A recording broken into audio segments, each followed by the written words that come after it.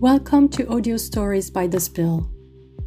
Audio Stories by The Spill is primarily catered to our audience with visual impairments, blindness, and reading disabilities, ensuring their access to our content.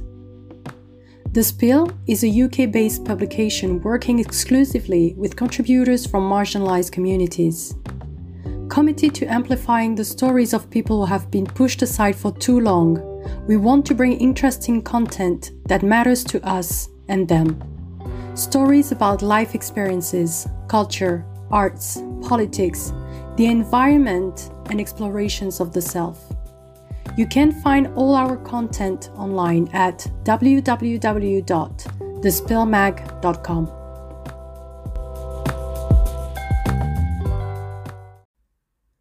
Black women aren't given their flowers on and off screen, by Faridat Musa. I was about 9 when I watched a romantic comedy for the first time. My aunt loved rom-coms, and one night I snuck and joined them as they were engrossed with Sleepless in Seattle. Nothing compared to it. It was different from the intense, passionate films I had seen before, in which people's love suffered severe complications in its climax and barely survived just before the credits rolled. This new genre was packed with fresh, humorous gestures and an entertaining turn of events. When my aunts moved out, I picked up right where they had stopped. I rewatched all their classics, from When Harry Met Sally to You've Got Mail, until their DVDs cracked.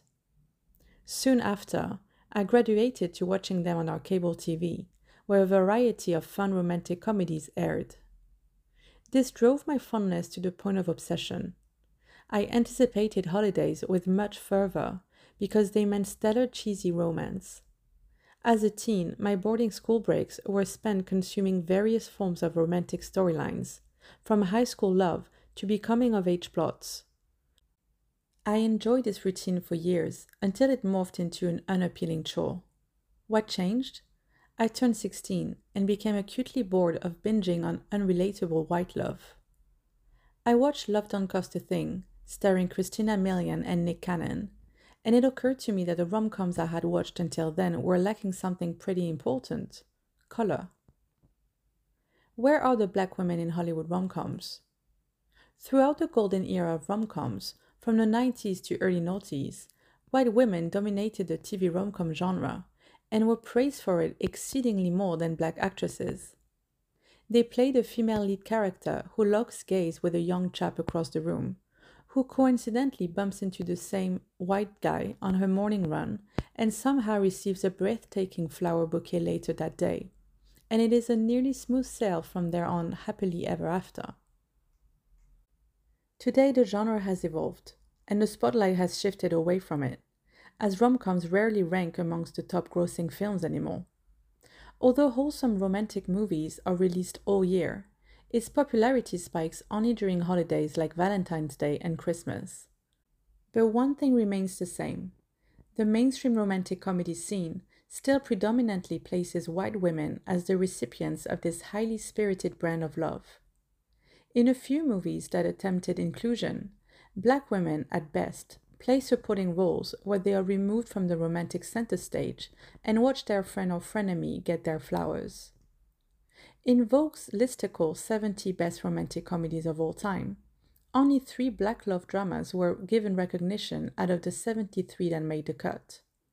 Narrowing it down, a Google search for black rom-coms will display a selection of plain romantic comedies, supporting the fact that there are not nearly enough movies that fit the description. It is ironic that people of color, the highest consumers of rom-coms according to Statista, are still underrepresented on screen. The white conditioning runs deep.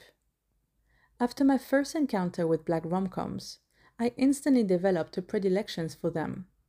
Since they're rarely showed on TV, I resorted to seeking pirated copies of Brown Sugar, Love and Basketball, How Stella Got Her Groove Back, and Think Like a Man, among others, from friends who shared similar tastes.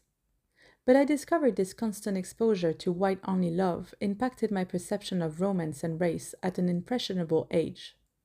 Even as I watched these black characters, It felt unnatural to see girls and women of my skin tone bask in romantic attention. It seemed like an appropriation of culture, when in reality it wasn't. Rom-com boils down to two fundamental elements, which are love and joy, and there is no better representation of blackness than these two themes.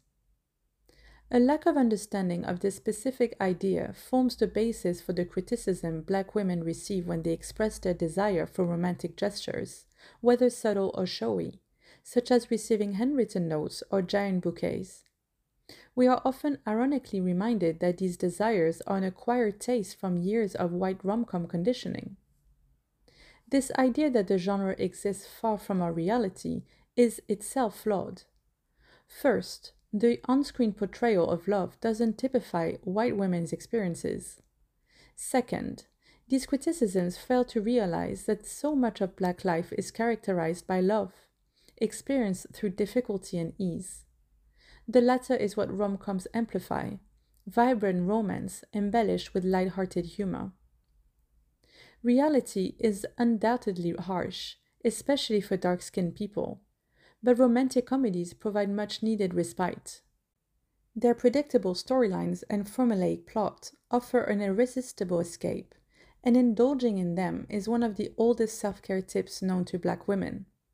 This pursuit of realism explains the repetitive narration of politically aware stories and the pigeonholing of Black actresses into roles that capture them perpetually fighting for their lives and rights.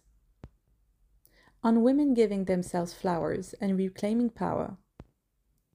To even out this disparity, Black women have taken charge of granting themselves great happy ending stories.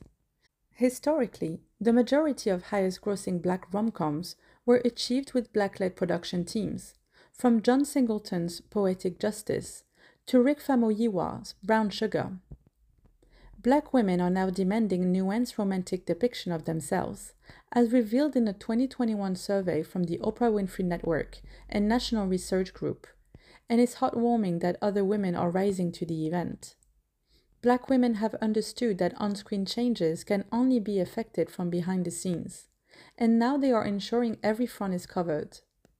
From writing to producing and to directing, these women are creating fun and relatable characters to embody our humorous nature, complex personalities, and showcase the full glory of Black love. Stella McGee brilliantly wrote and directed The Photograph, starring Issa Rae and Lakeith Stanfield. In 2021, Christina Milian starred in Resort to Love, a film produced by Alicia Keys. They are proof that the future of immersive Black rom-coms is promising. For now, I'm just pleased my rom-com watchlist has more Black faces, an upgrade from last year.